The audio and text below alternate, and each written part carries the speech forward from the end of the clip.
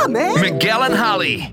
Mornings on Hot 101.5. Here's Holly O'Connor with what's trending in Tampa Bay. A little bit ago, like a week ago or something, LeBron James got caught on camera talking about Squid Game. This freaks me out. There's no spoilers here, by the way. Don't worry. LeBron James got caught talking about Squid Game. No spoilers, but LeBron said he didn't like the ending. Okay? Well, the creator, this gentleman who created the Squid Game show, which, by the way, have you heard the backstory? Like, he created it in, 2009. Oh, yeah. Got rejected would by pick everybody. up the project. And then finally now it's, literally the biggest thing Netflix has ever done. Anyway. So, recently someone asked him about LeBron's criticism, and he said, have you seen Space Jam 2?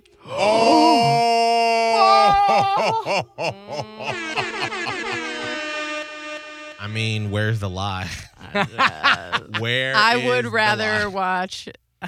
watch Squid Game than Space Jam 2. I'd rather literally just watch the big red light, green light doll just stand there than watch Space Jam. I saw Space Jam 2, and I was like, this was great for what it was. I'd like to never see it again. Oh, but that's fine. But then he went on. He said, LeBron James is cool, and he can say what he wants. I respect that. I'm very thankful he watched the whole series, but I wouldn't change my ending. Maybe he could make his own sequel. I'll check it out and maybe send him a message saying, I liked your whole show except the ending. Oh. He's not here for it because he's like, it has been more than a decade of this nonsense, so you take what you get. That's what you get.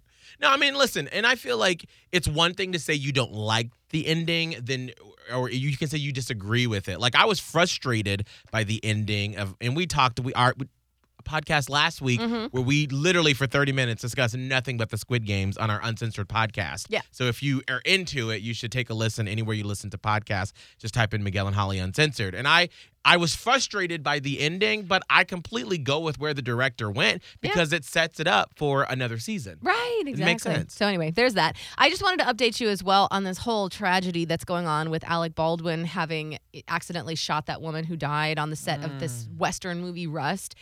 The woman, and we talked about this briefly, but the woman who was in charge of firearms on the set, the armor, was actually notably yelled at by Nicolas Cage on a previous film because apparently she's young, she's like 24. And so this is the second movie that she's done, this Western. She was on another movie, the one with Nicolas Cage called The Old Way, and that was her very first movie in which she was the armor. Ooh. And so what happened on the set of that movie is I guess several people complained about her because of her lack of safety around these weapons. And her big thing is, I just want to show people that guns don't have to be dangerous. Anyway, so once on the set of the first movie, she fired a gun without telling anyone on the set for the second time in 3 days. And at that point, Nicolas Cage screamed, "Make an announcement. You just blew my bleeping eardrums out," and then walked off in a rage. Wow.